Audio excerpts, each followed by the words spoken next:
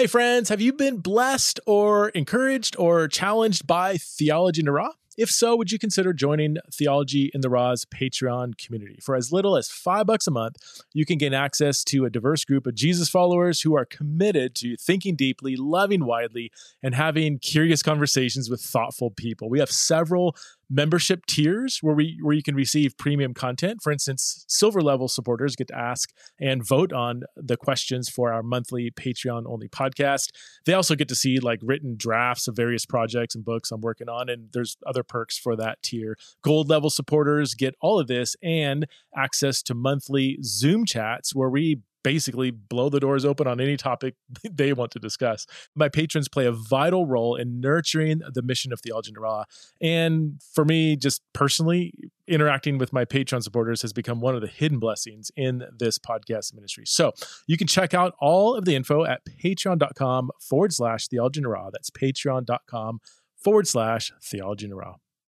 Hello, friends. Welcome back to another episode of Theology in the Raw. My three guests today are Josh Ryan Butler, who's an author, a speaker, and a pastor, Dr. Sandy Richter, who is a professor of theology and Bible at Westmont College and an author of many books, including The Epic of Eden, which is a fan favorite among Theology in the Raw listeners, and also Brenna Blain, who was recently on the podcast just a couple months ago.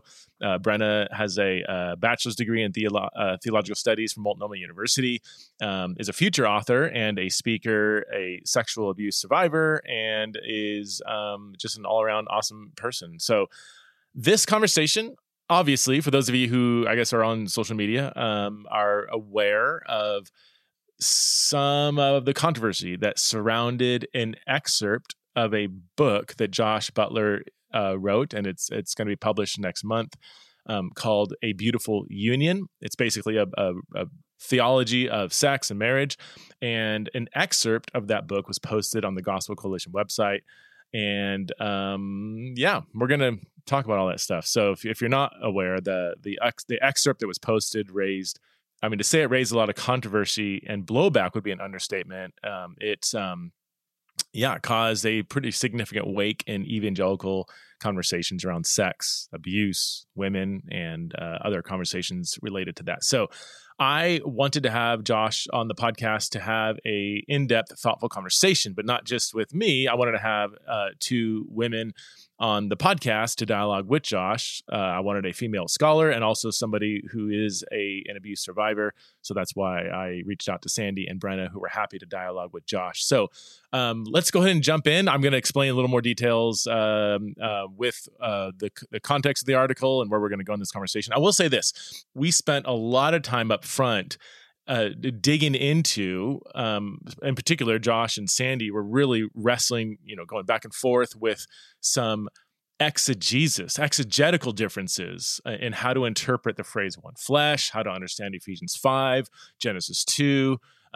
Sandy brought in a lot of stuff with ancient Near East background material. Okay. So we dive deep into some theological and exegetical aspects of this conversation. And then the last half of this podcast, we'd get into some of the more concerns around the language that Josh is using, some of the way he portrays his theology in the book, especially the excerpt. And so the first half is deeply exegetical, theological. The second half of this conversation is much more practical and dives into kind of our cultural moment in evangelicalism and how Josh's excerpt and book is participating in that cultural moment. So without further ado, let's dive into this conversation with Brenna Blain, Josh Ryan Butler, and Dr. Sandy Richter.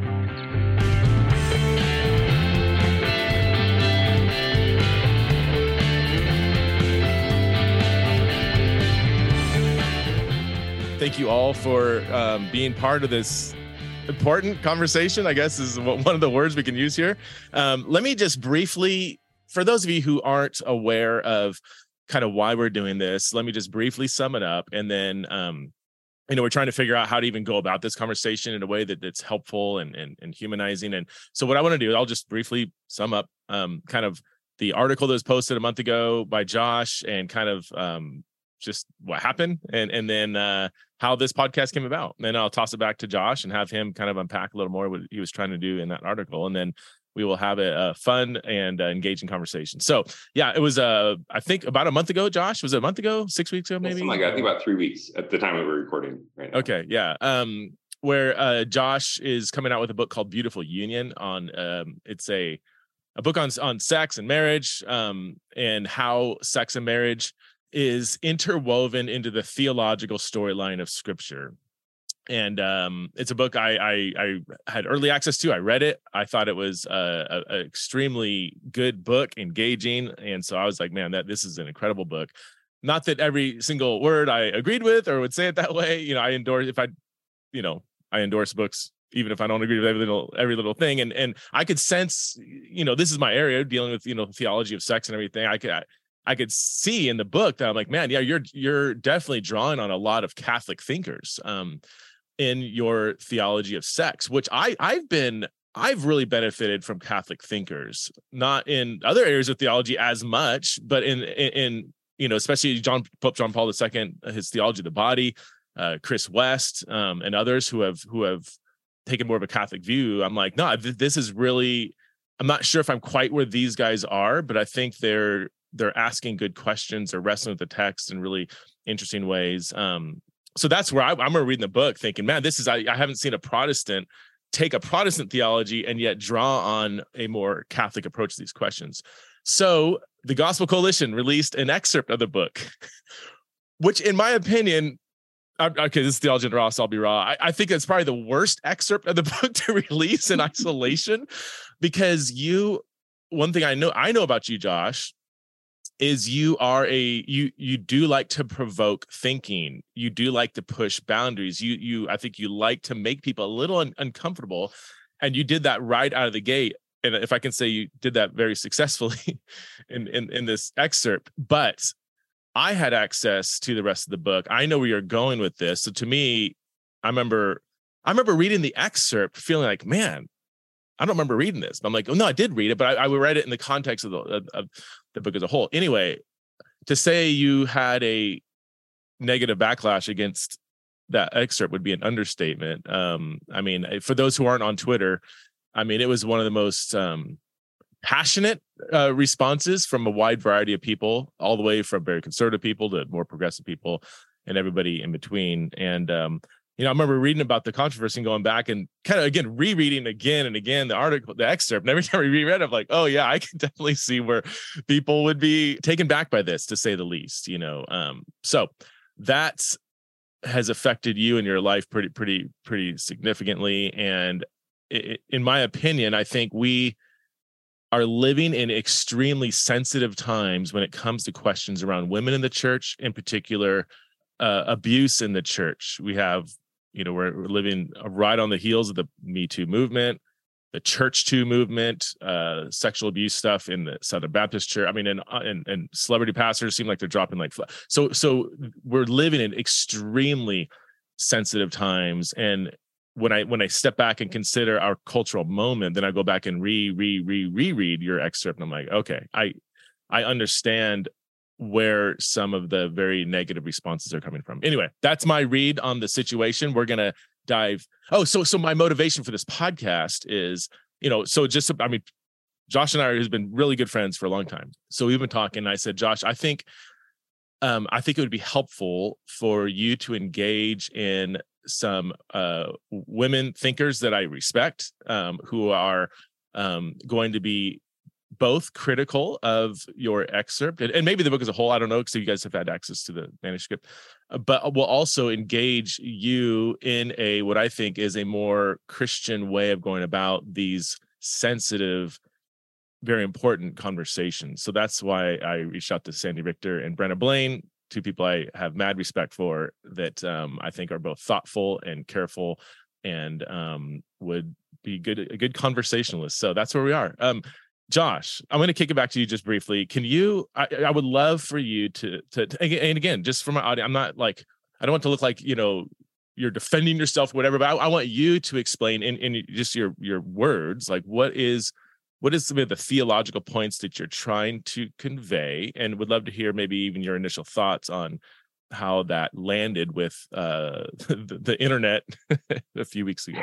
Yeah, man. Well, if I can first just say, Dr. Sandy Richter, you are a hero of mine. So this is odd. This is the first time we've met, but I'm so stoked getting to actually have this conversation together with you. I was just saying beforehand, man, I'm not just saying that. I actually told everyone last year after the Theology in the Raw conference, you were my favorite speaker.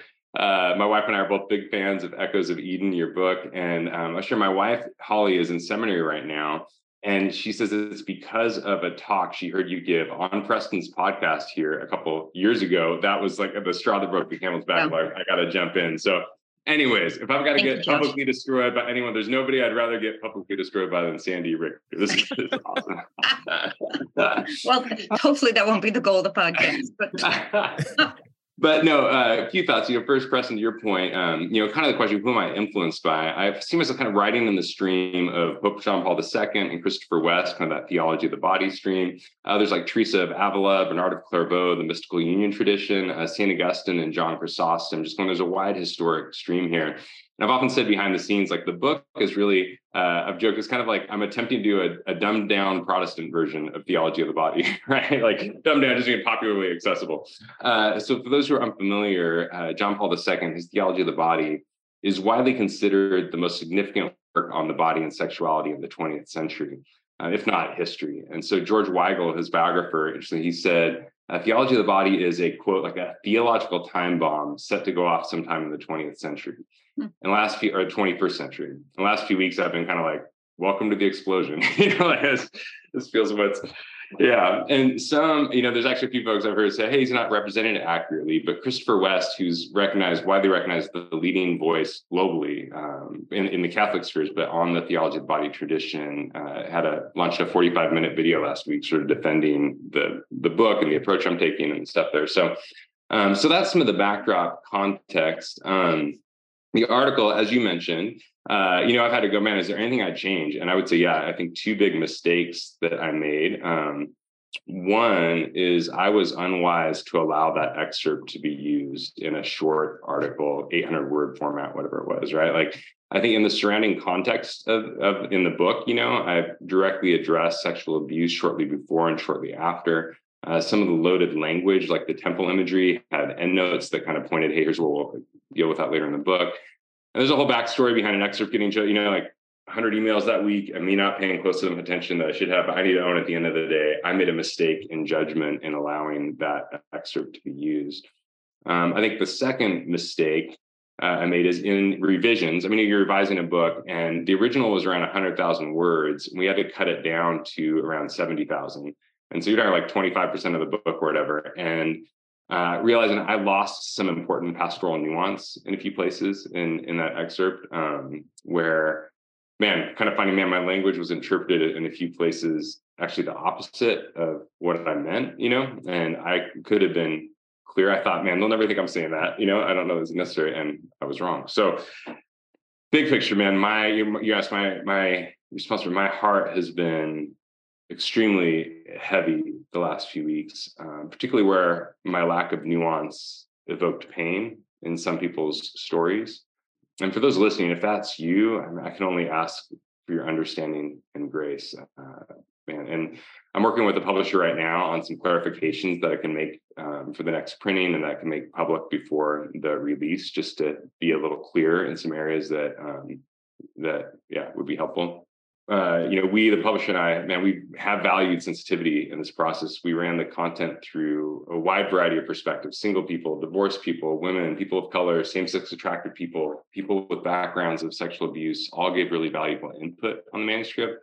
And when all that was done, the publisher actually, together, we hired an outside professional female editor who specialized with sensitivity reviews and she had a personal story uniquely suited to give sensitive input on the book. And she loved the book, big picture, and we took all her recommendations and tweaks. So just to say, this is something that we valued from the beginning and want to continue to press into in light of kind of the controversy and all. But in short, so the controversy, the excerpt was based on Ephesians 5, kind of Paul's statement in verse 31-32, where he quotes Genesis saying, about the two becoming one flesh, a husband and wife becoming one flesh. And he says it's a great mystery, but this is talking about Christ and the church. And so the argument of section in question is basically saying it's not just the emotions of marriage or the actions of marriage, but it includes even the bodily union of marriage is designed to point to the gospel and trying to give some language or lenses into how we can see the beauty of the gospel in light of the bodily union of a husband and wife. Sandy, I would love to hear you've been listening and you read the excerpt and even chunks of the book.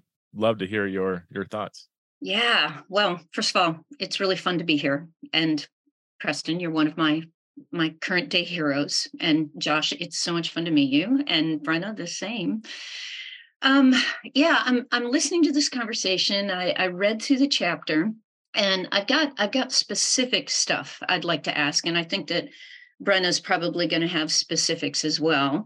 But Josh, I'm particularly interested in how many vettings this manuscript went through, because moving to the big picture, there just seemed to be, and let me pause and say as well, I so know what it feels like to wind up in the public eye and get hit by a train that you didn't even see coming. So I just want to express my compassion over what the last couple of weeks must have looked like for you. So let me say that right up front. But big picture issues here. One of my biggest questions is this business about trying to sacramentalize the sex act. I totally agree with you that the Protestant church desperately needs a healthy theology of sex. Definitely agree with you there. And I think there's a lot of good work that maybe hasn't hit the mainstream, certainly that I've been reading because I'm an undergraduate prof and it's all they think about. So obviously, I'm engaged, but for Protestants to be attempting to turn the Marriage Sex Act into a sacrament, I mean, that's part of what the Reformation was about. And our response to the Catholic Church, obviously I wasn't there, involved issues that included the fact that not all humanity will have the opportunity to be a part of the Sex Act, and a sacrament should be available to every believer. A sacrament should be an expression of what I would call some sort of prevenient grace, some sort of opportunity for sanctification. And this, of course, is why the Protestant church dialed back the Catholic Church to only baptism and communion. So that's going to be a big question of mine, this sacramentalization. But then the other perspective that I want to introduce into this conversation is that of a scholar of the ancient Near East. And I don't think Genesis 2 is talking about the sex act. It's talking about fictive kinship. And it's talking about the incarnation. It's not talking about a penis and a vagina. And in its expression of the fictive kinship, to quote the master of these things, Frank Moore Cross, flesh refers not to carnal union, but to identity of flesh kinship. Bone of my bones, flesh of my flesh.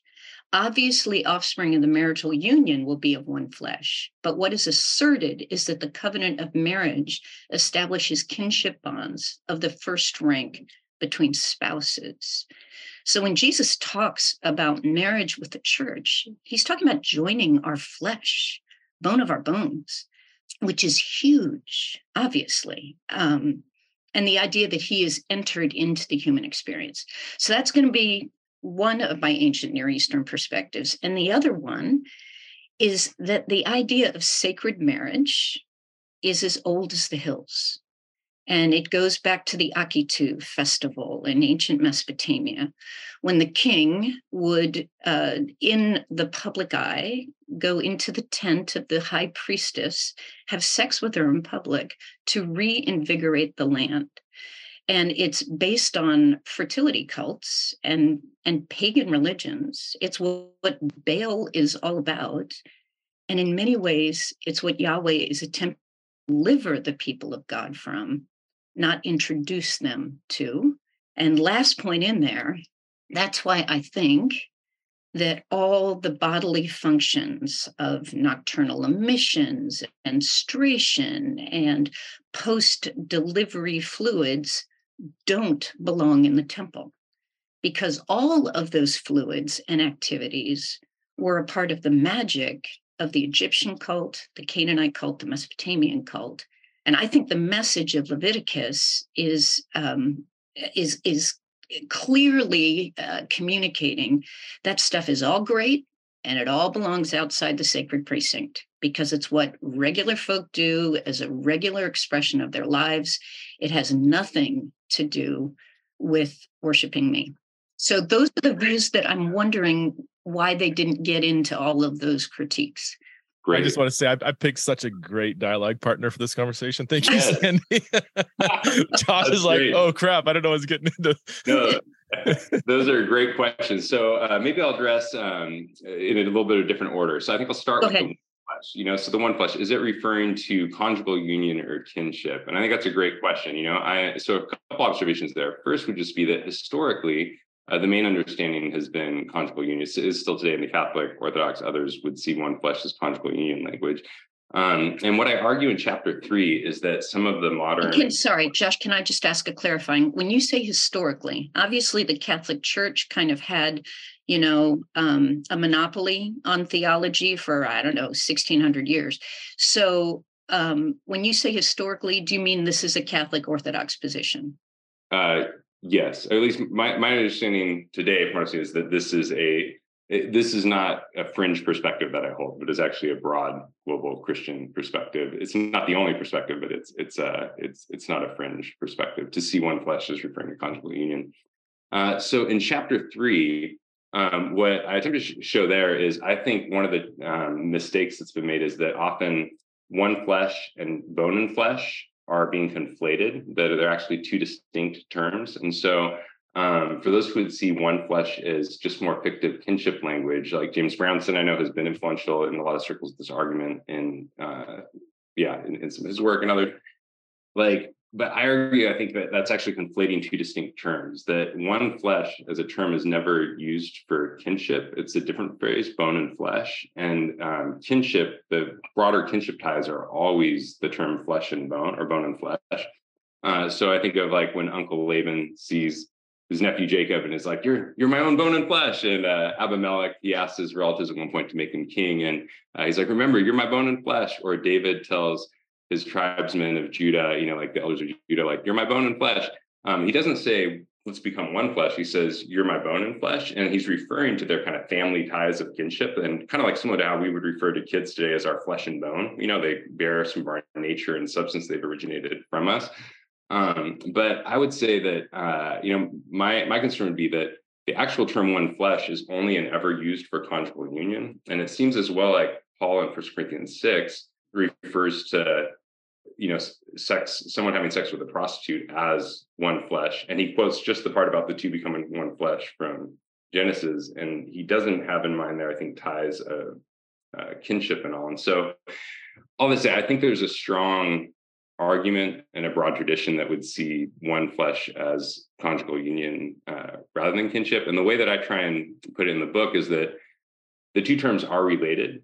One flesh generates flesh and bone, so the reason that Uncle Laban and his nephew Jacob are share flesh and bone is, drumroll please, because their grandparents got it on. Had sex, their ancestors, David's ancestors had one flesh union, had sex, and that's why they share, flesh and bone as a tribe, so to speak. So that's, that we understand there. I think on the second one with the temple, part of the burden of the third section of the book is to show how interwoven temple symbolism is with sexual symbolism. And so in the Old Testament, there's a lot here, but the temple had a lot of associations with the female body, like a new Eve, as a corporate representative for Israel as the bride of Yahweh, and the most holy place having associations with the womb and Yahweh's union with his bride, with his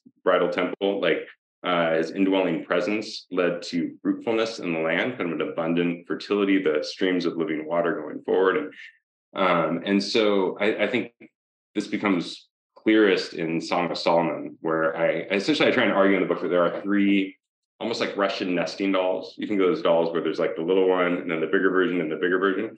And so I argue that those three Russian nesting dolls, like the little version is marriage, the bigger version is the temple, and the bigger version is God and his people. And that all three of those are kind of mutually illuminating. And so a lot of the marriage and sexual symbolism at work in the temple, it's drawing on language and imagery and stuff from marriage in the Bible. And all of it's being used to point to the bigger picture of God's relationship with his people.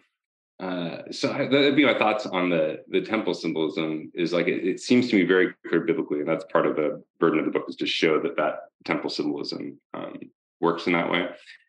The third and final, real quick, Sandy, do you want to jump in real quick? And yeah, I'm just Preston, I'm basically wondering how you want to do this. Like, do we want to take each one of those points and respond and critique, or do we want to do the blanket thing? Because I started with the blanket thing. Well, let's you had a third point, Josh. Let's maybe have you finish that, and then Sandy, whatever, if you want to take a couple individual ones and respond, I think that'd be great. I do want to point out, I don't think these are related, the theological point Josh was making, but also the language he was using to present that. And I do want to at least acknowledge for people listening that I think if we're dealing with the finer points of kind of a more Catholic view of sex and marriage versus a more Protestant view, I don't think that would have produced the outrage. I think it was more the appearance of male domination in the sex act. And some of the, so I just want to at least acknowledge we will get to that in a little bit, but I think it is important to at least expose some of the theological intricacies where there's, some rub here. So, well, and for me, I mean, the theological issues are important. I'm not a Catholic, and I'm not a Catholic for specific and informed reasons. And neither is the Gospel Coalition, which is so intriguing to me. Why in the world would they be championing Catholic theology? But what I'm more interested in is, in my opinion, the errors that have produced these viewpoints. For any of us to argue against Frank Moore Cross when it comes to fictive kinship is, we're way out of our league. This is his lifetime career, and it's not flesh and bone. I think the phrase you're after, Josh, is flesh and blood. So the idea of being one flesh is a standard expression of tribal traditional societies. And the idea is that one flesh is reproduced throughout the tribe, and one blood flows in the veins of all the tribe. And that's why there's blood vengeance, and that's why we care for each other. And that's why all of these laws of defending our own flesh. I totally agree with you that there are a lot of people out there that would say they'll become one flesh is simply the sex act, but that one flesh shows up, and that phrase flesh and blood shows up all over the Old Testament as not only an expression of blood kinship, but of fictive kinship. And of course, marriage is fictive kinship, and adoption is fictive kinship. Can you explain what you mean by fictive kinship, just for our audience? Because So a traditional society is a tribal society. And for most of your listeners, Preston, they really have no idea what a tribal society is, right?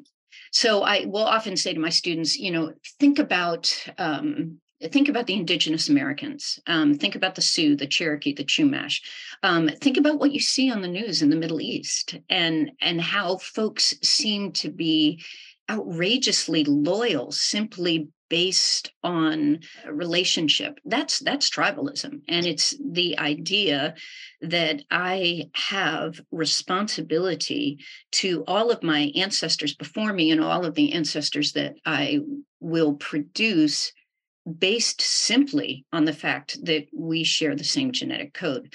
So Now we step into a space where, as a society, we need to give responsibilities and privileges to people who aren't part of our genetic code. So you look at a Ruth and Boaz, you look at Shechem and Jacob and his sons. What are we going to do about this?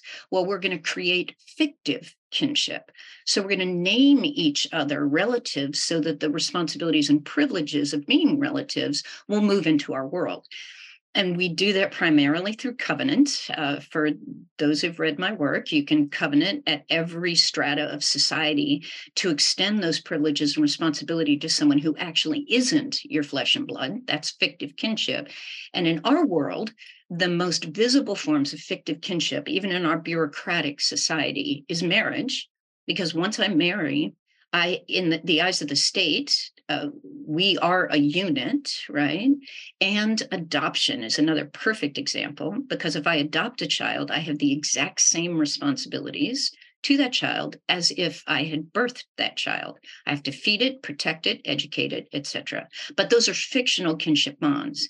And Genesis 2, obviously it is man and woman. There is going to be a conjugal act, but I think fictive, and I only think it because I was taught it by the folks who are the experts in the field, that this is an expression of fictive kinship. So that's one issue. And then, Josh, you were just getting into the temple issue. So maybe let you go back to that. Sure. No, that's great. Okay. Thank you, Sandy. So on the fictive kinship, the concern I would have is, well, you mentioned, part of my backdrop back in the day was was living with and working among Indigenous peoples globally. So my college and post-college was focus of my thesis and master. My focus of my work was on the impact of globalization on Indigenous peoples. And so living internationally, and one of the things that really struck me was how tighter the sense of family bond, like family, even over friendships, even over other things. And I think the very natural ingrained sense that I always picked up on was we share flesh and bone, like we are flesh and blood. I think Hebrew uses the bone and flesh phrase, and we often use the blood and flesh phrase, but flesh and blood. But there's something that's pointing to going, we actually share a family substance, so to speak, that's come about through these family bonds. But I also think that it was very clear, like that's because we share a common ancestral lineage rooted in sexual union. Like our ancestors had sexual union, and that's how we came into the world. It was kind of the underlying idea or backdrop. And the question I would have is, you mentioned that all over the place, one flesh is used to describe fictive kinship rather than some wife.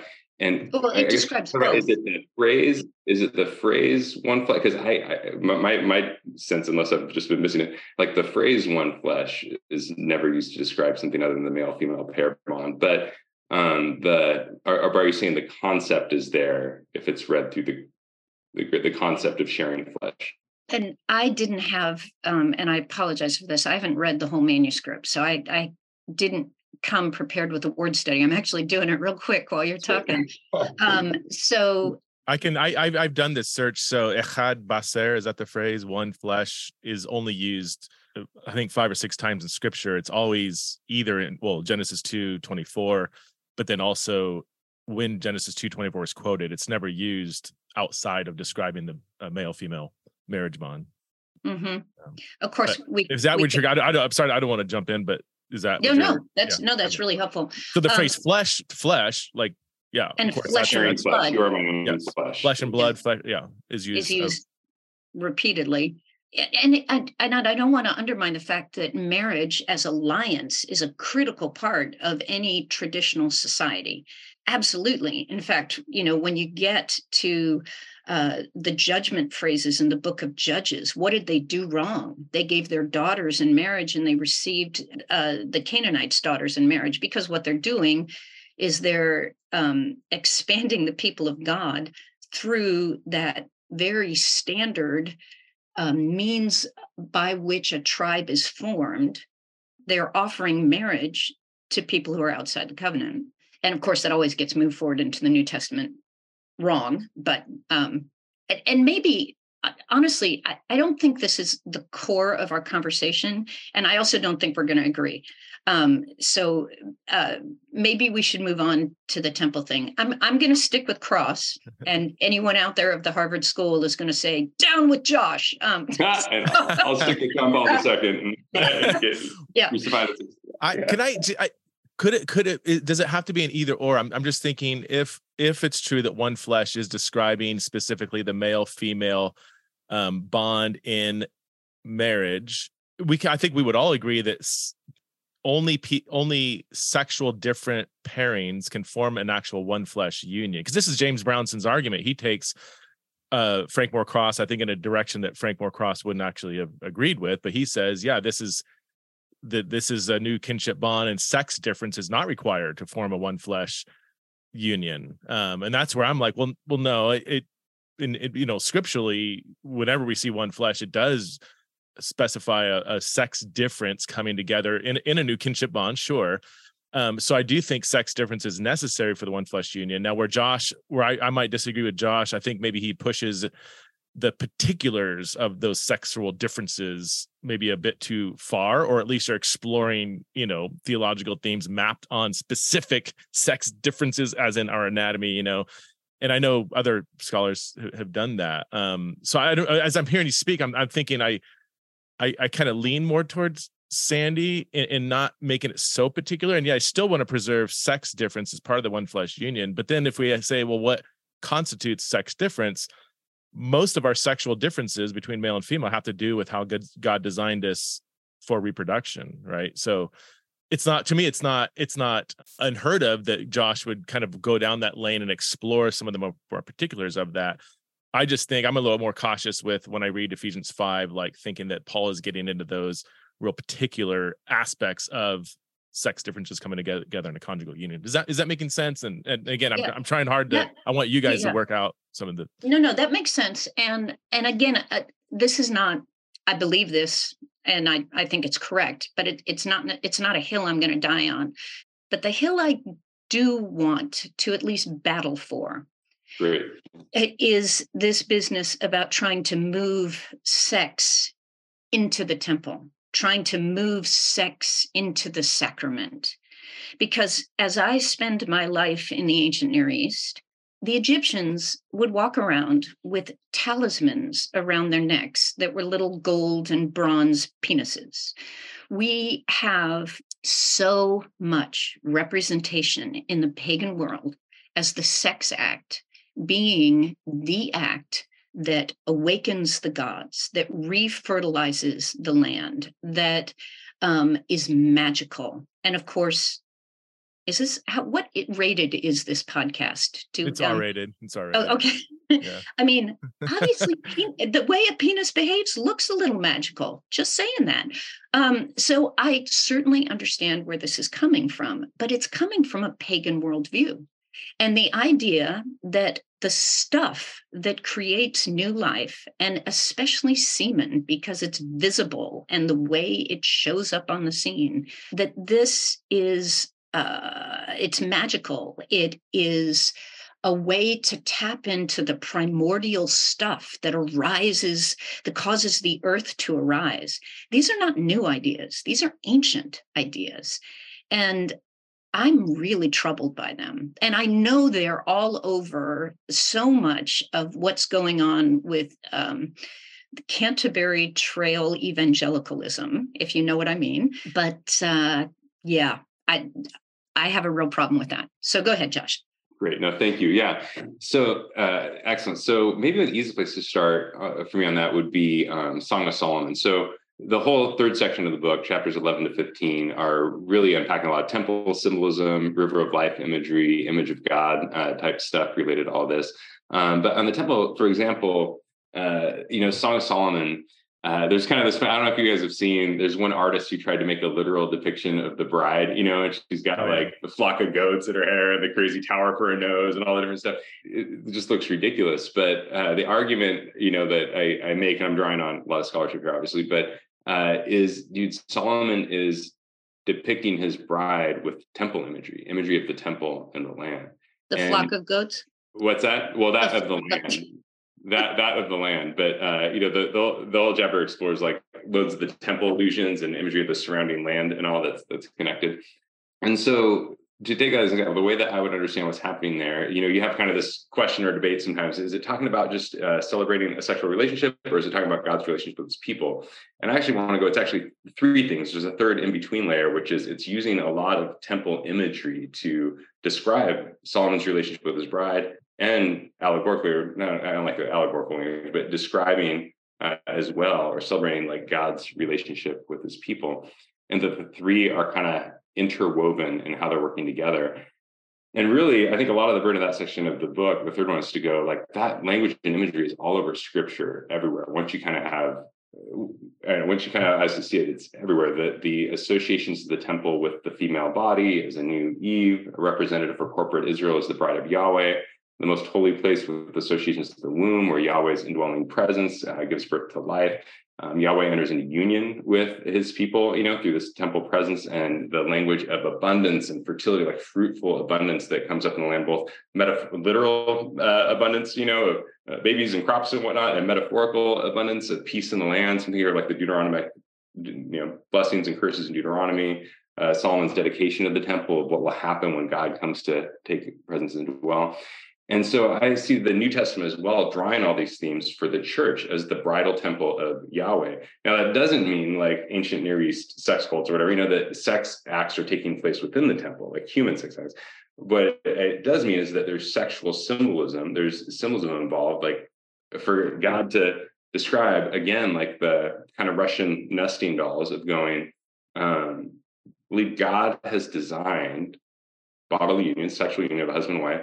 It's not yucky, it's not gross, it's not weird, it's not weird. It's actually beautiful, something God has designed to point to and bear witness to the gospel. I think that's what Paul's saying in Ephesians 5. Like this whole thing, when it comes to marriage and sex, it is commitment and faithfulness. It is sacrificial service and love for one another. It is all these things, but it's also the bodily union would be my claim, and kind of theology of the body tradition's claim of going, the bodily union itself is designed to point to these greater realities.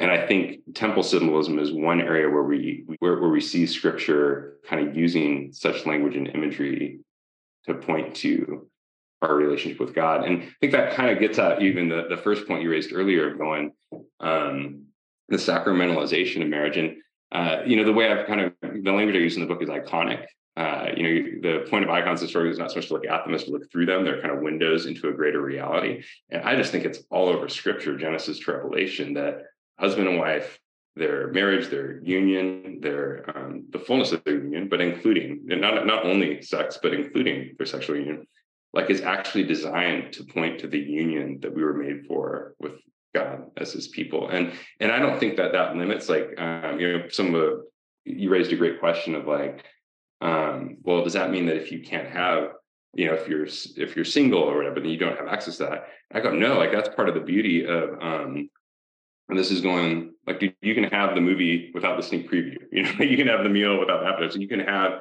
union with Christ that God has designed sex to point to without having the sign or the iconic window that foreshadows it. And I like the way that Sam Albury, one author, puts it. He goes, marriage shows us the shape of the gospel. Singleness shows us the sufficiency of the gospel. That marriage kind of points to this greater reality that we were all made for. Single, married, divorced, wherever we're coming from, we were all made for that greater reality.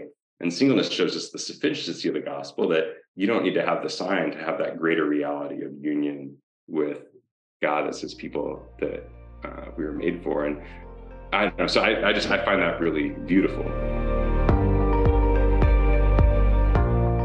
This episode is sponsored by Biola University. Biola is consistently ranked as one of the nation's leading Christian universities. It has over 300 academic programs at both the undergraduate and graduate levels, which are available both in Southern California and online.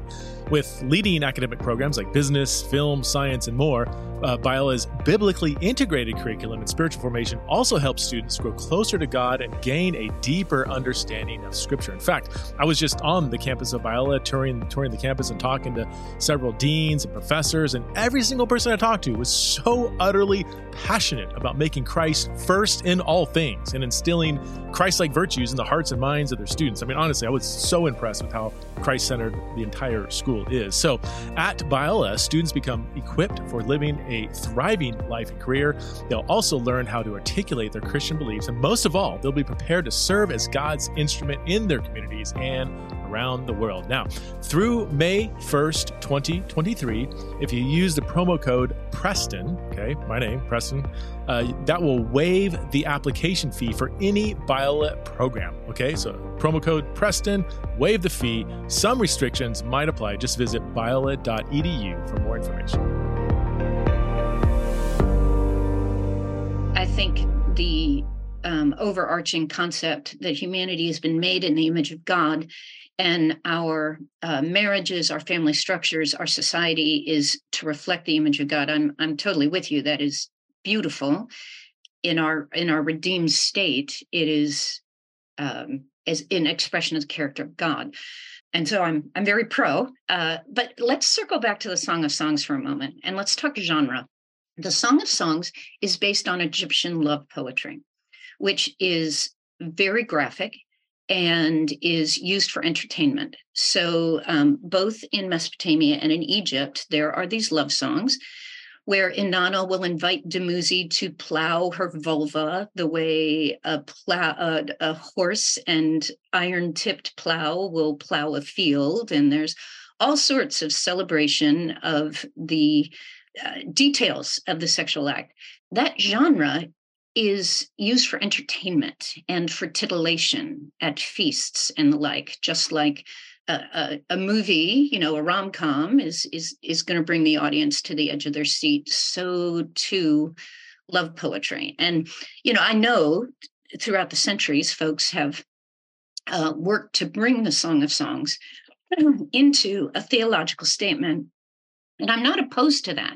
But if I'm looking for a theology of how Yahweh feels about the sex act and about semen and all the stuff that is so graphic in that one chapter of yours, the deposit of the gift of life in the inner sanctum, I'm not going to go to the Song of Songs for that. I'm going to go to the Book of the Covenant. I'm going to go to Leviticus for that. And I'm going to go to Ephesians 5 for that. And I'm not seeing that there. Rather, what I'm seeing in those documents is sex is great, sex is fun, all that good stuff. Keep it outside the sacred precinct because it's not magical. It's not magical. And that's what I hear in this text. And I know I can hear in what you're saying, Josh, that what you're after is this greater overarching theology of the union of humanity with God, the union of human with human and human with God. I can hear that in what you're saying. But when I read this chapter, I'm hearing the particulars of magical stuff and magical acts that mimic the magical acts of the gods and that somehow regenerate.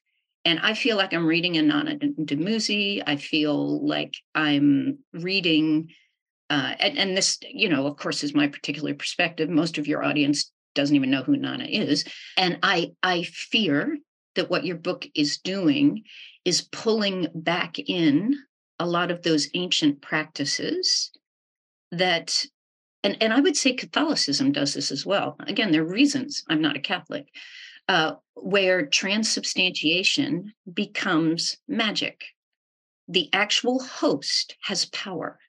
It has been transformed into some sort of primordial sacred stuff that if you allow a priest to place it on your tongue, it will somehow magically transform you. That's pagan. Yeah. So I'll defer to you theologians. Thank you. Well, yeah, just a couple of quick thoughts. First, on the Song of Solomon piece, I have an extended quote by John Levinson in there, the renowned Jewish scholar who... He was on my dissertation committee. Yeah. Oh, amazing. Yeah, he's phenomenal. So I have an extended quote on there on him and he loves sex, too. He talks about it all the time. Yes, totally. Yes. But just confronting the idea from his vantage point that Song of Songs is only about sex, and saying it's actually interwoven, that the human horizontal relationship, husband and wife, is interwoven with this greater vertical relationship, and neither minimizes the other. They actually both enhance one another. The horizontal displays like the intimacy and union transcendent we were made for with God, and the God piece doesn't, it's not prudish, like, oh, don't talk about sex, it's just about God. It's like, no, it's actually elevating the significance of what human sexuality is designed to point to. And I said, not to say that, your vantage point isn't legitimate as well. It's simply to say there is good scholarly debate around, Song of Songs, as we understand that. Well, and hopefully, I do totally agree. It elevates the sex act, and the very fact that it's in the canon elevates the sex act, and the very fact that the folks who put the canon together said this romp in the vineyard belongs in the canon. I'm thinking back to our conference last year, Preston, where folk were asking me about purity culture. And by the way, one of the reasons I didn't have answers is I didn't live through the purity culture. I was like, what?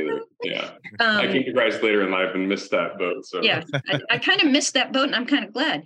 Yes. So I think the inclusion of the Song of Songs is a wonderful critique of purity culture. But is it where we're supposed to be drawing our theology of sex, but our theology of our union with God? It's the wrong genre is where I would land on that. And Preston, I'm looking at you, looking at the sky. I'm wondering what you're thinking. Well, here's what I'm thinking is as a fellow theologian, I can keep going for hours on this. I do wonder if we should not leave theology aside, but maybe just put it just set it to the side for a second, because I do think the main cultural disruption that this article created was not so much disagreements between Catholics and Protestants over some of these things, but the language that it was presented in, and the potential implications, either implications, meaning, Josh, you worded it poorly, or the inferences, meaning people read it wrongly. And that's kind of where I want to go right now. Is that okay? And Brenna, you've been sitting there listening, and I'm so you've been so patient. And what if I did this? I have a section. Can I read just a paragraph from the article that I think was probably, if someone could single out the paragraph that people lost their minds over? Can I read that? And then I would love to hear, Brenna, your reaction to this. Okay, because you read their article. You actually read the whole book too, so you're coming at this very, very informed. So this is page 6 of your book, Josh. You say on that, this is an R-rated podcast, okay? Not that it's distasteful. It shouldn't be distasteful, but we're talking about explicit things, so just trigger warnings and stuff. On that honeymoon in Cabo, the groom goes into his bride. He is not only with his beloved, but within his beloved. He enters the sanctuary of his spouse, where he pours out his deepest presence and bestows an offering, a gift, a sign of his pilgrimage that has potential to grow within her into new life. This is a picture of the gospel. Christ arrives in salvation to be not only with his church, but within his church. Christ gives himself to his beloved with extravagant generosity, showering his love upon us and imparting his very presence within us. Christ penetrates his church with the generative seed of his word and the life-giving presence of his spirit, which takes root within her and grows to bring new life into the world. Brenna, would love your, I don't know, response to that, or maybe even more broadly, like when you first read the article, you said you read it, when it came out, and then you did read the book as a whole more recently. So I would just love to hear from Brenna Blain on all this stuff. Yeah, so I think it's probably important for me to address first the lens in which I'm reading all of this information, because of course I'm not a scholar, and so I can't really offer critiques in that way. But I read it and read the book through primarily 2 different lenses. The first is I've been sexually abused, and I came out on the tail end of, I think, the generation that was largely most negatively affected by purity culture. And then my other lens is that I'm a person who is kind of tired of the outrage that is fueled by a lack of nuance in Christian community. So when I read the article, I think Josh used the right words. Like it evoked a lot of fear for people. For me, it was like, oh, I'm having some anxiety because when you walk this out in the most extreme cases, it could permit for abuse because it doesn't talk about the female pleasure aspect. And it was shocking to read, but then it was also kind of like, for me, who has a little bit of a cheeky attitude towards the Gospel Coalition, it was like, oh, of course they would love this book. And so there's a lot of anger and fear, and I understood why a lot of other women were reacting the way they were. But the interesting thing is, I went because I heard Rich Villodas endorse the book, and I thought, what the heck is this guy doing if he read it and then now he's unendorsing it? So I went and looked, and I read his post, and he said he was taking a stance for women who had been abused, but that he didn't read the book. And so that introduced like a new kind of frustration for me, going, hey, you endorsed the book. So that's to me, and I think to everyone else, saying that you read it. And now you're taking this opportunity with this excerpt to teach without actually going through the content. And I wish he would have said, hey, this is my opinion, but I also need to do my due diligence and go back and read the book. So I was really, really angry. And then all of a sudden, Josh, you sent the book. And so I had to sit there and go, oh crap, now I have the opportunity to read the book and I really don't want to. But I'm really angry at all these people who are using the opportunity to make teaching statements without working through the content, because that's not critical thinking. And so I think it took like 2 days. I was like, you gotta read it, and I don't want to read it, and I have to read it, and I don't want to read it. And I went and I was gonna just read the chapters that were addressing abuse and divorce. And I opened it up and I thought, oh no, I have to read the first chapter in its entirety. Like, I just have to do it. And I read it and I went, what the heck? And so then I read it again and I went, something's wrong. I'm not reading this right, because this doesn't sit in the same way that it sat when it was published with the Gospel Coalition. So I ended up reading the first chapter 3 times, and then it was like something happened, and it was a Tuesday, and I didn't stop reading. And then by like the end of Tuesday afternoon, I had read the entire book and went, oh my gosh.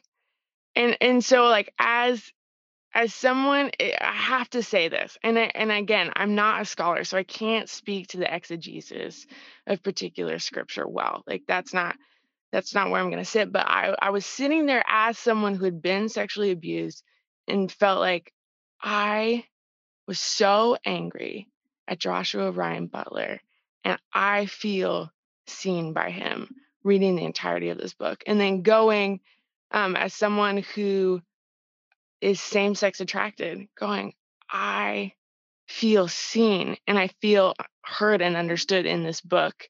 And then honestly, I went to Mars Hill for 5 years. So being affected by real marriage, I'm like, by the end of this book, I was going, this is what real marriage should have been.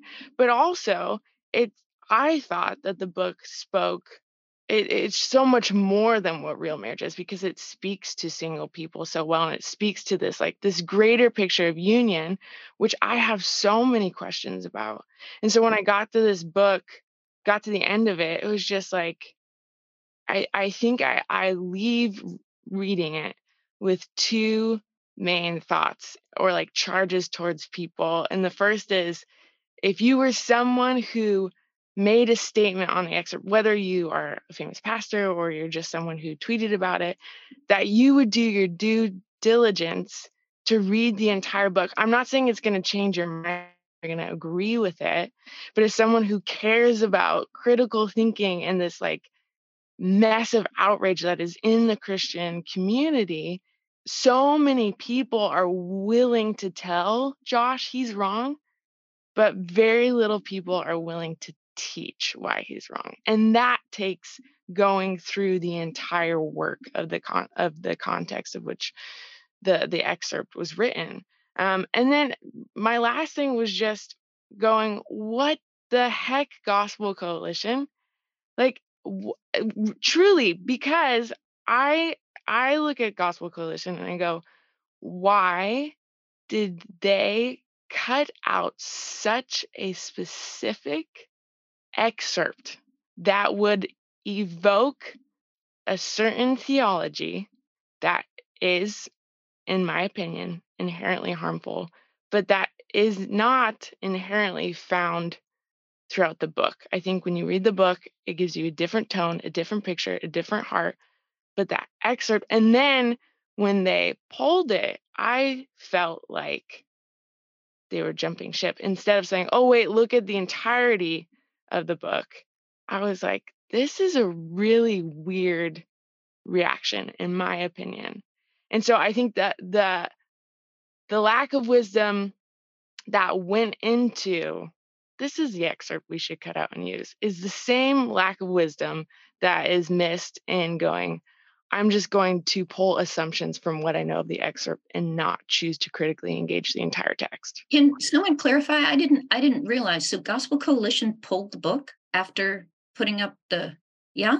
The excerpt was pulled, and I'm no longer with the Keller Center as part of TGC, and I love and respect those guys. I don't necessarily want to go into all that, but so the original excerpt was part of chapter 1. right. They pulled that and then reposted the introduction and all of chapter 1, right, Josh? And is that still? I think that's still up there to try to give more context, correct? No, that's not. I believe the whole thing is pulled. Like it's an apology that's up there now.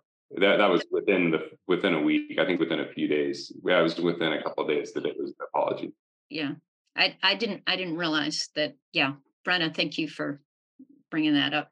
Yeah, so Brenna, thank you so much. There's so much just amazing, really great things you shared there. Maybe a couple thoughts, that come to mind. One is the concern you kind of raised when your first response to going, does this justify sexual abuse, or could it permit those things? And at least to hear a bit of my heart of where I'm coming from, that would be, I think the opposite. I actually want to argue in the book that an iconic vision is one of our greatest resources for confronting abuse, assault, and rape.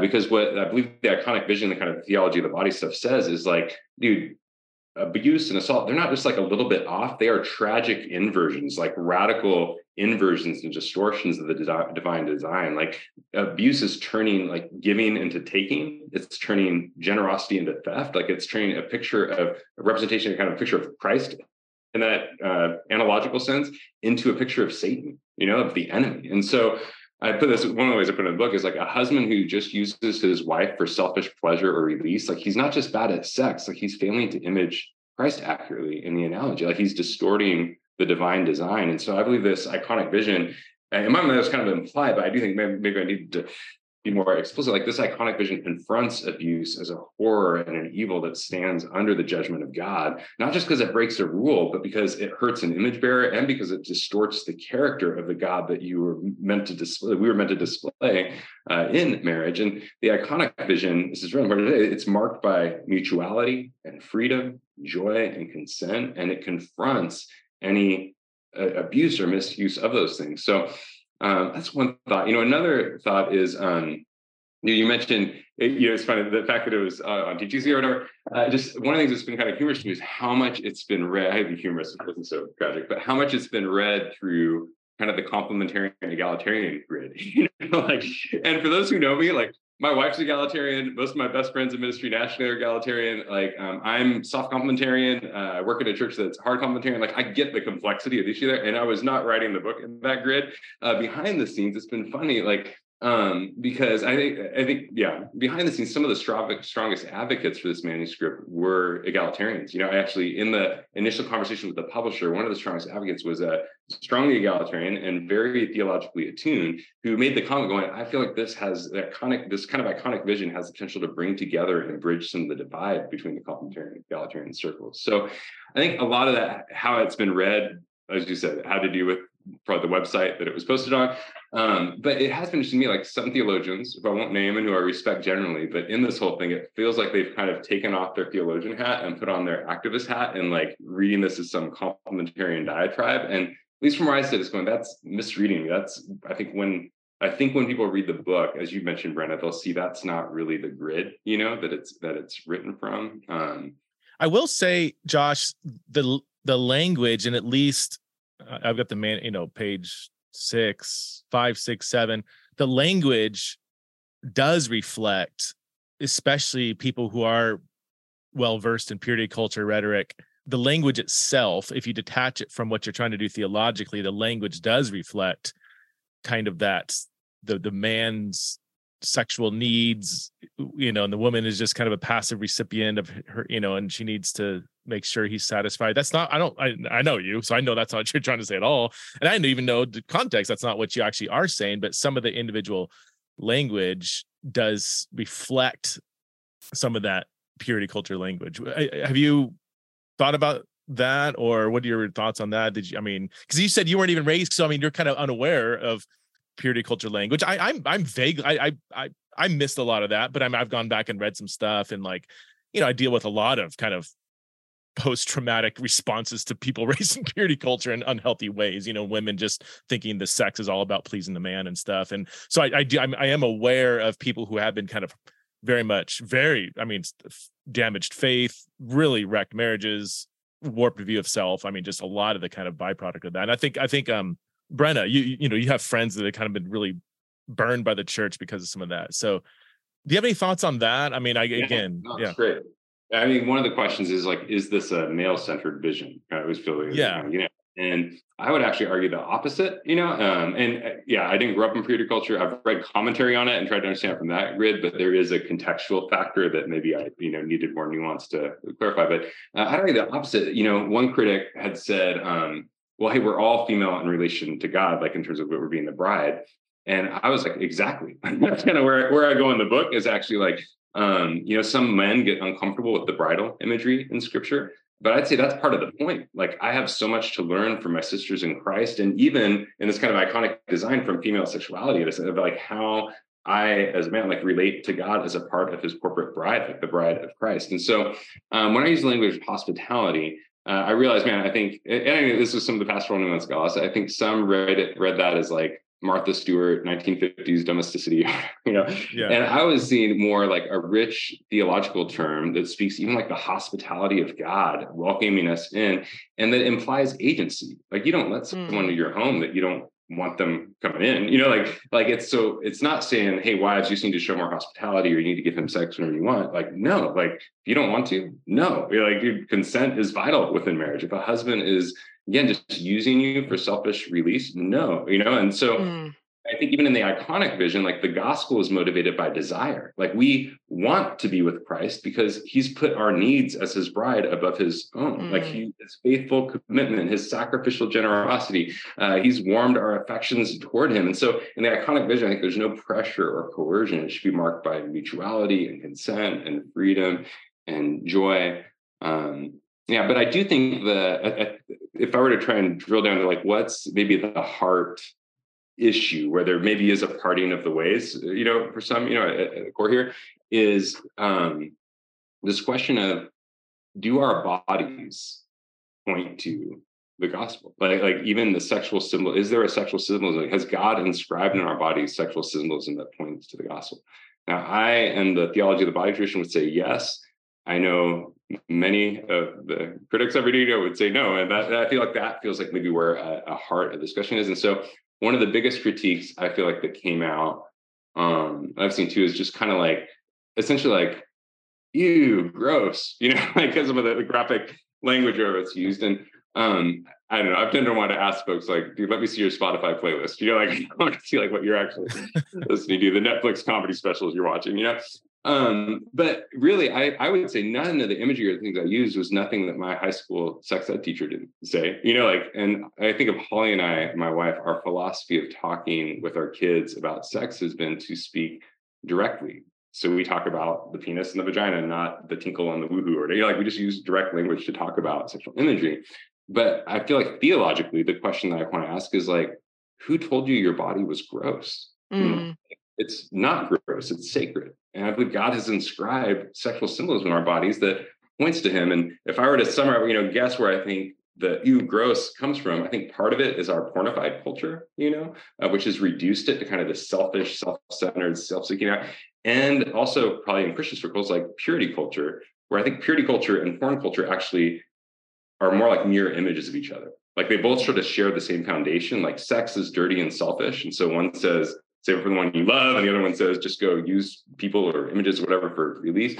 But what if the gospel actually has a different vision that's holy and sacred, that God has inscribed this kind of symbolism in our bodies, that God created us male and female, like page 1 of the Bible, right? God created us male and female with an ability to become one flesh and fruitfully multiply in life-giving union.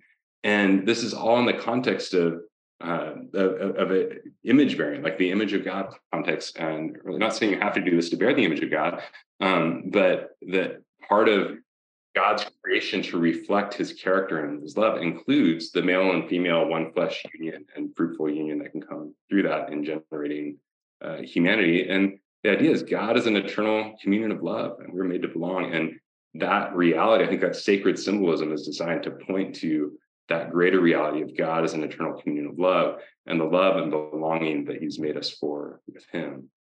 So, Josh, can I jump in with a couple of quotes from someone who has leveled that exact criticism, the egalitarian complementary thing? And before I go there, I just want to reaffirm that our physicality as an expression of the image of God, I think is holy. And I'm all over that.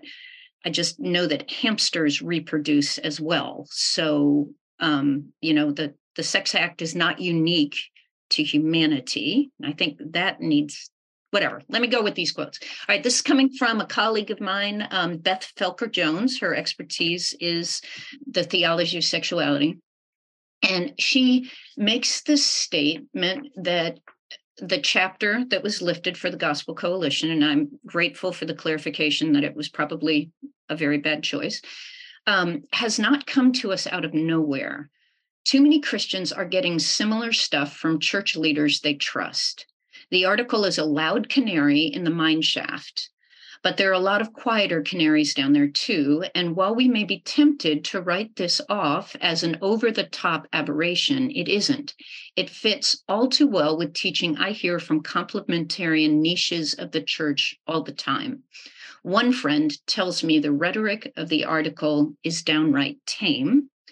And then she characterizes the excerpt as a euphoric ode to the glories of ejaculation, which the article characterizes as gift and sacrificial offering. And I got to say, in reading that article as a woman, I didn't have any trouble with that characterization of an ode to the glories of ejaculation. So go ahead, respond. Yeah, oh, great. That's good. Yeah. So again, I do think it was a mistake collecting that, allowing that to be used as the excerpt out of context.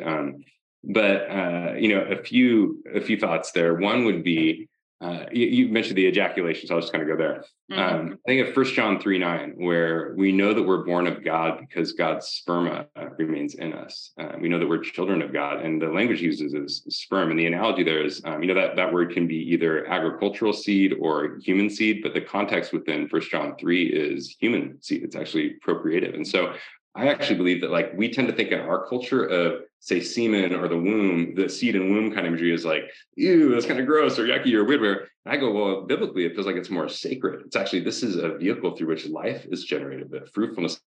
Like you and I, all four of us are sitting here today because of seed and womb.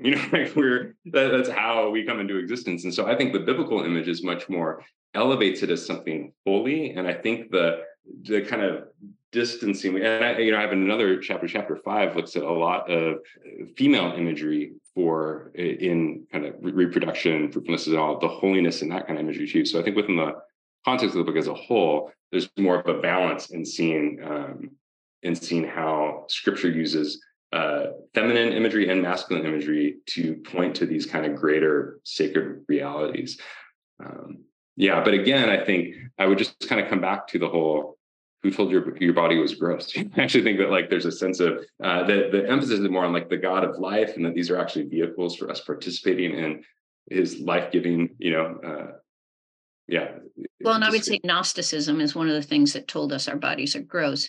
But I think one of the things that quote champions is that the aspect of your book that was posted on Gospel Coalition, and I assume is still in the book, fits in with certain niches of the church that are extremely dismissive and demeaning of women. And that the only thing that there's an elevation of maleness and an exclusion of femaleness. And I think that's what Jones was after, that this fits into too many niches that are out and about. This is not a niche for me. So when I bump into this stuff, I'm like, really? What's going on here? You obviously have spent a lot of time in these arenas. Maybe that's the question I'm after. How would you say your work differs from the sort of work you're being associated with? Yeah, great. Well, one thought would be just that, I think the abuse, like not sexual abuse, but abuse of a concept, kind of the story, abuse doesn't nullify proper use. And so sometimes I think we run into the danger of pendulum swing reactions where something gets distorted. And so we run completely away from it, where I think the healthy piece can be reclaiming like the bigger vision. And again, I think that excerpt out of context of the book as a whole was poor taste, but I think the book as a whole elevates female and male sexuality in kind of equal measure. And again, I find myself learning a ton as a man from the female elements and imagery throughout Scripture and how I relate to God as a part of His bride, how I relate to Christ as part of His bride. So, I think I just say again, I think part of the problem is not just certain subcultures where stuff has been twisted, but I also think part of the problem is some of the broader culture, like the pornified culture that we live in, and some of the ways that has shaped how we think of our immediate associations with some sexual imagery can feel kind of dirty and crude versus sacred and holy, Brenna, do you want to speak into this? Because you have an interesting journey being a part of Mars Hill, which you have lived in contexts that have the very culture that Sandy and Beth Falco Jones are kind of deeply concerned about. And yet you've read the book as a whole, so you know the whole. You have an interesting angle here as a female reader and everything. Do you want to speak into how Josh's language can reflect maybe unhealthy forms of complementarianism in the church? Well, I think that's where I want to try and be more clear about, was that really like what the Gospel Coalition or what was agreed upon to publish cut out, in my opinion, is inherently not good. It leads to damage. It leads to this male glorification. But reading the chapter in its entirety and then the book, I'm going, no, I don't think that's where Josh was headed. But I'm wondering, why was the Gospel Coalition okay with making it look like it was headed in that direction? And I'd say one of the most jarring parts of the book for me, or most like something that I was like, oh, we have to reckon with this, was that, Josh, you talked the pornification of our culture today. And I think when I look at my own reaction to the excerpt and then my friends' reactions and then more women voices on the excerpt, I'm going, yeah, we don't like, it's hard to open up the Bible, especially, and I think you tie it in a really beautiful way, because you talk a little bit about God as mother and those mother images in the book. And I thought, for me, I'm going, I never hear this from a stage. I never hear this from a male pastor.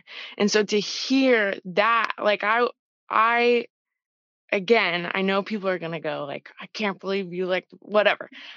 I just thought you really, the dangerous part of the book was so neatly cut out and presented.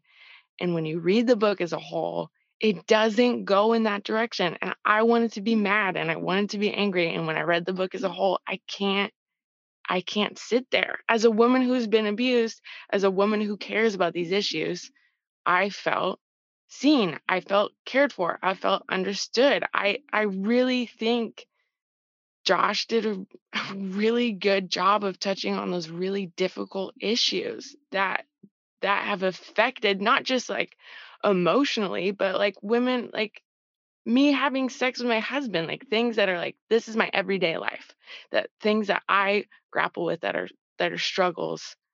I felt the excerpt and the book are just completely different things. And that's really weird to me. Well, Again. it's really troubling is what it is, because what I hear you saying very politely is that the Gospel Coalition tried to present this book as something you don't feel it actually is.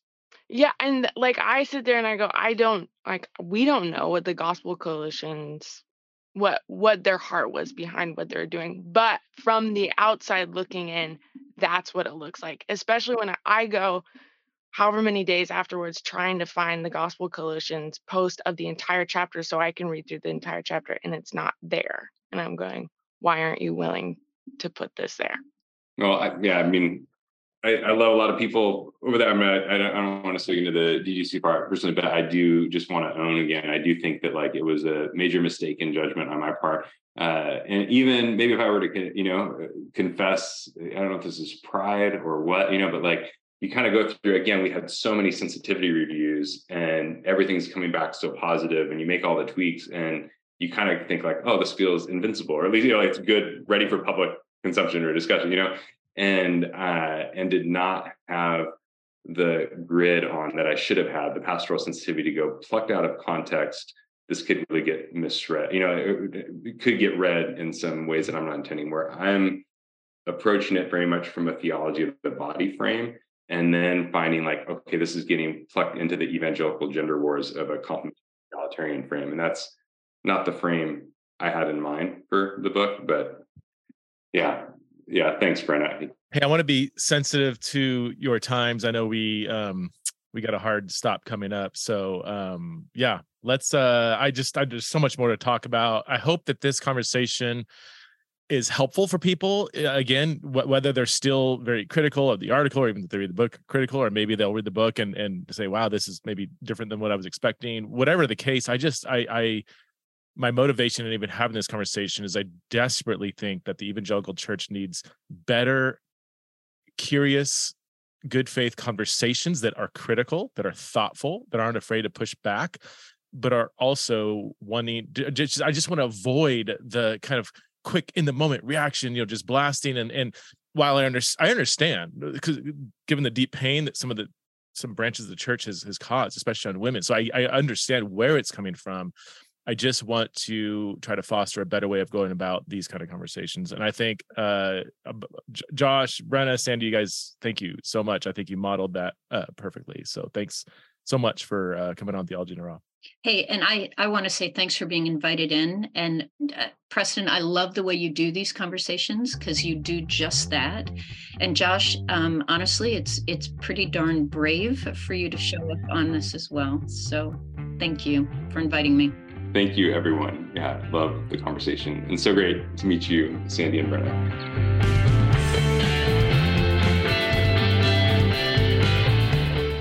All right, friends. That was I'm still kind of reeling from that conversation. I think that was kind of exactly what I was hoping for, to get a lot of kind of honest and thoughtful reactions to Josh's book and the article, and engage in what I would say, again, it's a good faith, curious conversation. I did want to give, I guess, a little postscript. Is that what this is called? On my thoughts on the whole Josh Butler hubbub. And because, as some of you may know, I am one of the endorsers of the book.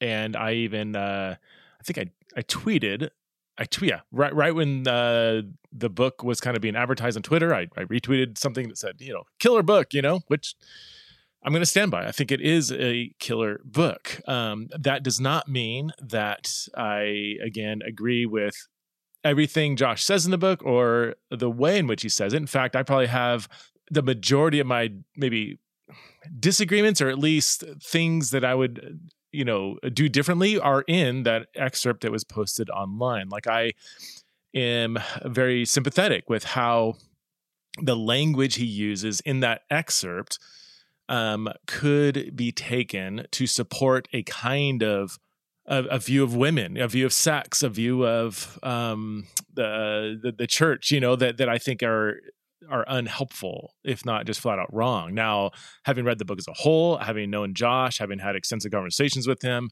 having read even early manuscripts of the book to where I was able to get feedback and give some critical comments and stuff. I mean, I know what he's trying to do in the book as a whole. And so again, when I read that first chapter in context of the book as a whole, it did feel very different than when I went back and when that excerpt was posted and I went and read the 800-word snippet that they decided to post. I'm like, oh yeah, that that doesn't read the way that I read it when I read it in the context of the book as a whole. And I hope even in this conversation that I think will be made more clear. My reaction was kind of similar to kind of Brenna Blain's, except that mine was the other direction, that I read the book as a whole and then went and read the excerpt, whereas Brenna read the excerpt and then went and read the book as a whole. Well, let me say a few things. So first of all, people have asked me, are you going to pull your endorsement? And 100%, no, I'm not pulling my endorsement because, again, I 100% agree with what I said in my endorsement. In fact, let me read my endorsement. I say, Beautiful Union is one of the best, most accessible theologies of marriage I have ever read. That's just a true statement. You can disagree with that, but I mean, from my vantage point, I read a ton of books on theologies of marriage. Some of them are good, but kind of boring. Others are just terrible theology. Others feel just more secular, like it's all about romance and falling in love and all this stuff that's just like, that's part of it. But I mean, what about the rich theological narrative of Scripture that marriage and sex is participating in on some level?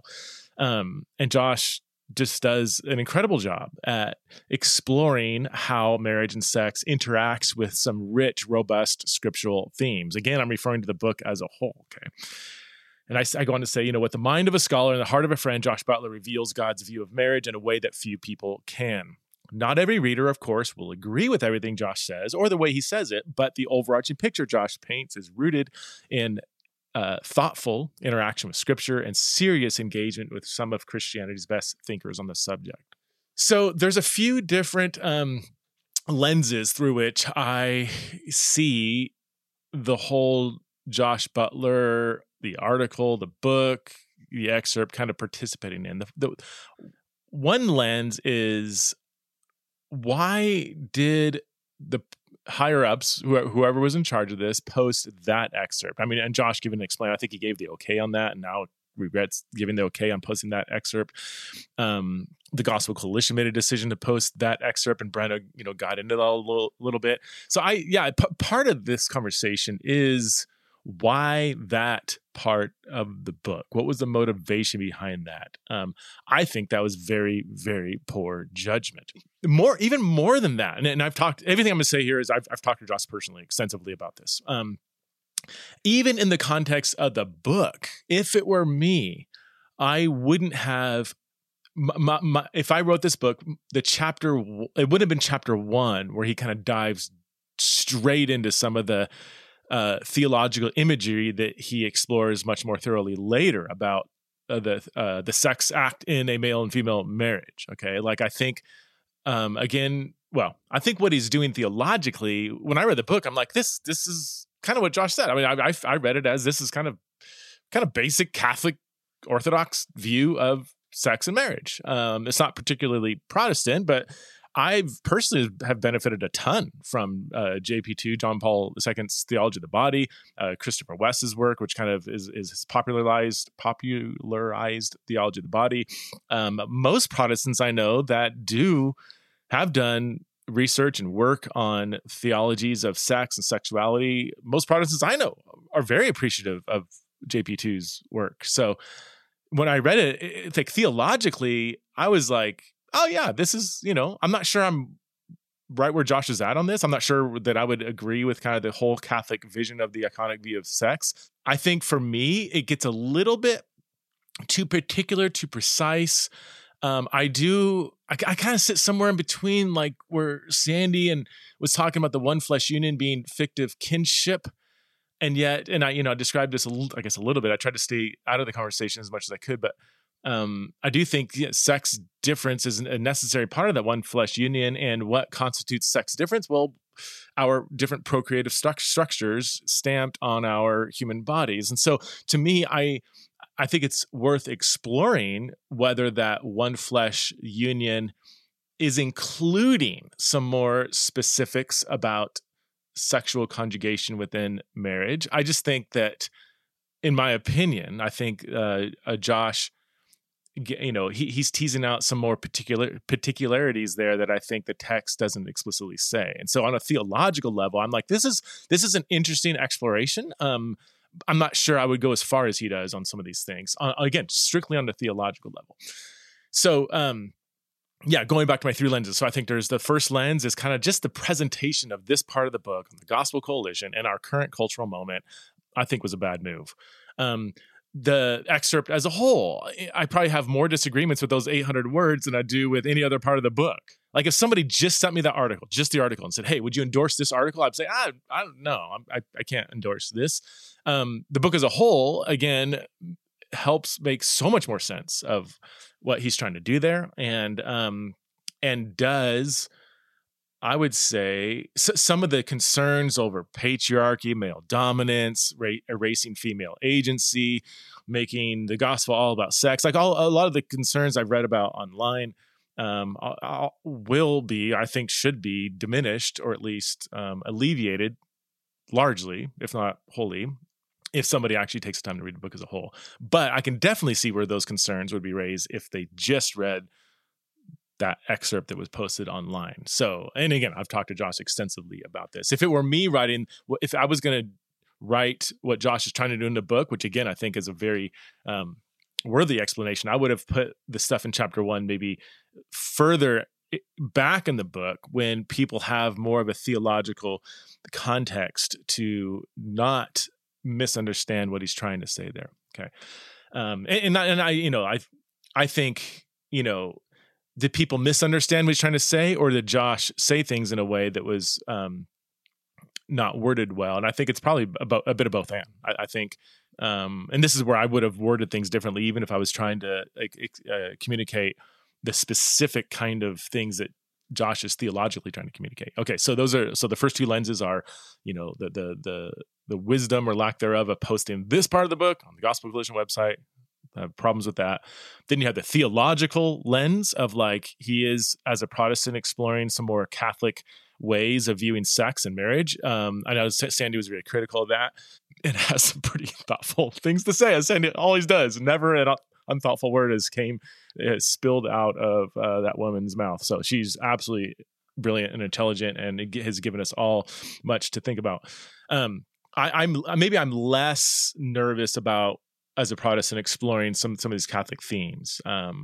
I've benefited greatly from some Catholic approaches to sex and marriage. So the fact that Josh, whatever theological, maybe call him disagreement, but I don't know if I would say I disagree. I'm just like, I'm not quite there yet. I think you're exploring some themes that are interesting and I need to kind of go back and keep wrestling with. And for me, going back to my endorsement, I love that in books. I love that books are challenging me to think and saying, oh, wow, I haven't thought about it like that. I like the gospel picture you're painting here. I love any attempt to try to weave sex and marriage into the fabric of this theological storyline of Scripture. I think that's 100%. We should all be doing that. And I'm really disappointed at so many Protestant views of marriage and sex that don't do that. They're just, again, they're just so secular in their feel of like just making marriage and sex all about romance and consensuality. And that's kind of it, So I applaud Josh for doing that, even if I'm still not quite on board with maybe some of the specific conclusions he's making in the book. I don't need to be on board for me to be able to say this book is worthy to read. And again, I'm kind of focusing on maybe some potential disagreements that I have. The book as a whole, I mean, again, I would say 80-90% of the book, I would say, no, I think this is spot on. So the third lens, though, is what was most concerned is how the language itself in that excerpt reflects some, I would say, reflects abusive, well, maybe not abusive, but like language that I think is very male dominant, is kind of born out of certain branches of purity culture, can be, as Brenna even said, somewhat triggering to people who have been victims of male dominance and abuse. Again, I thought it was fascinating that when Brenna read the book as a whole, then went back and read the excerpt again, she's like, she felt like she was reading it for the first time. She's like, no, when I just read the excerpt, it just felt so different than when I read the book as a whole. That's 100% my experience.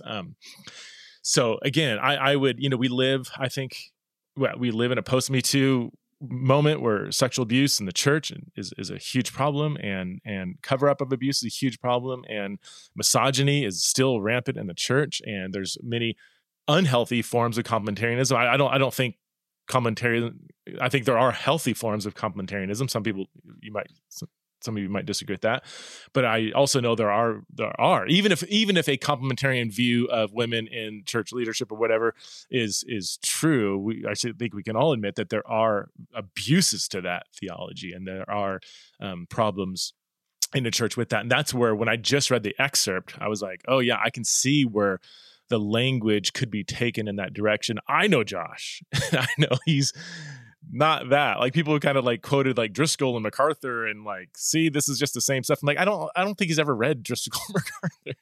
He's, again, whatever brand of complementarianism that is in Josh's theology, it's a Catholic or Eastern Orthodox kind of complementarianism, not conservative evangelical fundamentalism. Like, that's not where Josh is coming from at all. Like, I know that, but I can see where somebody would read that into Josh's intentions here. So that third lens, like how the language can reflect very unhealthy forms of theology, knowing that that's not what Josh is trying to say, I can see where somebody would be turned off by that, again, when they read just the excerpt, not the book as a whole. I'm also concerned with the manner in which evangelicalism handled this article, the tone of the sort of outrage that lived largely on Twitter but spilled over into articles and blogs and podcasts. There were some good ones. I thought there were some healthy responses. I know Mike Bird has written some stuff. He's always a thoughtful guy. Beth Felker Jones is very thoughtful. I know Scott McKnight, Cohick, and Jones did a podcast on this. Christopher West did a whole hour-long, 45-minute long response. So, I mean, there's been some more long-form responses, some more supportive and some more critical. And I think that's a better way to have this conversation. But the kind of conversation that lived on social media, I would say I was disgusted at, quite honestly. And, people have reached out to me and said, how come you're silent? How come you're not saying anything? I'm like, what do you mean? I've been silent. I've been talking to tons of people, face-to-face, long-form conversations. I've had hours of conversations with Josh in the wake of the article. I've talked to lots of people, some critical, some less critical, some just trying to sort things out. So the fact that somebody doesn't like post something on Twitter is taken as like, you're being silent. That's just such a weird, warped, unhealthy view of how evangelicals should interact with controversial things. The kind of knee-jerk, quick reaction, respond in the moment, like, rather than taking some patient reflection, taking a few weeks to collect your thoughts, talk to some people, have long conversations with people face to face in an embodied context where we can wrestle with this controversial piece. We need more of that, not less of that. And that's why I said, you know what, I want to have a long conversation with some people who are critical of the article, but are also very thoughtful. And I don't want to do it right away. Let's be patient. Let's think through this. Let's read. Let's listen to, some of the critiques. And so I think the social media response to Josh was largely a failure and embarrassment on evangelicalism. In as much as I have some concerns with Josh's article, I have equal, if not more, concerns with the myriad of responses that have, I would say, eviscerated Josh and have not reflected thoughtfulness, but were very much reactionary. Evangelicals are so good at reacting, outbursts, and slamming on people. And it's just, the world's looking on. And I think we are giving the impression that we really aren't thoughtful, that we don't take time to patiently respond, to think through things, to humanize others in disagreement. So I mean, part of me gets it in the sense that I think people are responding from a place of pain, and I think that pain is legitimate. I do. Even though I haven't felt the damage of purity culture, I've got friends that have, and the way they describe how bad forms of purity culture have really damaged their view of self, sex, marriage, God. I mean, so I don't want to minimize the place of pain that some of these extremely very emotional reactions are coming from. I just think that this is still not the way to go about controversy in the church. This is not a way to respond to something that, again, I don't think the excerpt was a good thing to post, but at least say, okay, I want to hear what this person is trying to say in the book. Maybe I'll wait until I read the book as a whole.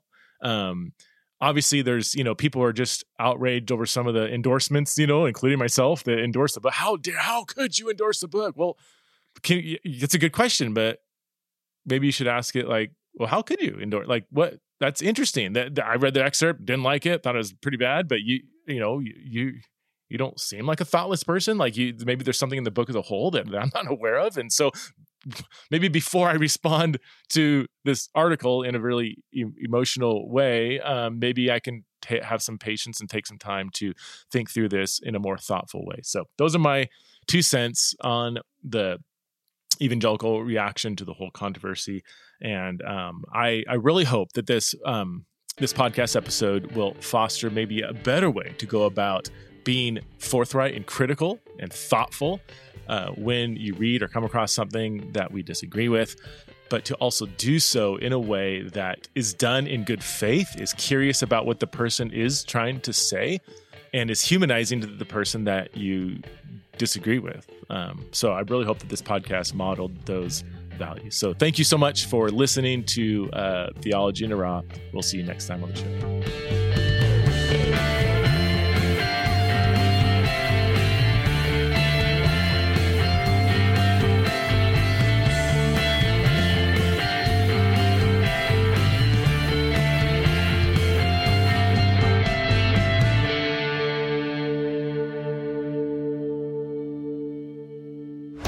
This show is part of the Converge Podcast Network.